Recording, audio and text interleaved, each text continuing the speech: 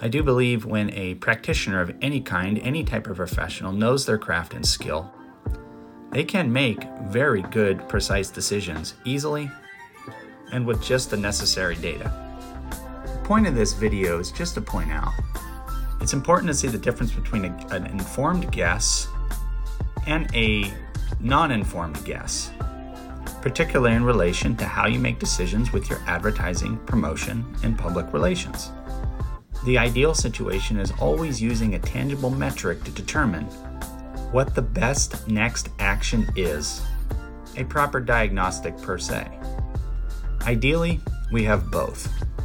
We have a claim or statement from a professional, and then we have tangible metrics and data to back up that claim. In modern business, that's really the only way to make the best decisions, especially when it comes to investing, advertising, promotion, and public relations dollars. In other words, it all comes down to tangible metrics and results. Just like if you had a dent in your car and you want to get the dent fixed, and it gets fixed and you come back and you can't even tell a dent ever existed. That is the result and a tangible, visible product. Nothing is different with well done promotion, advertising, and public relations. With the right system in place, results can be measured, they can be monitored, and they can be increased. Jason Wydrow here with Golden Dental Marketing. Thank you for watching. You have a great day.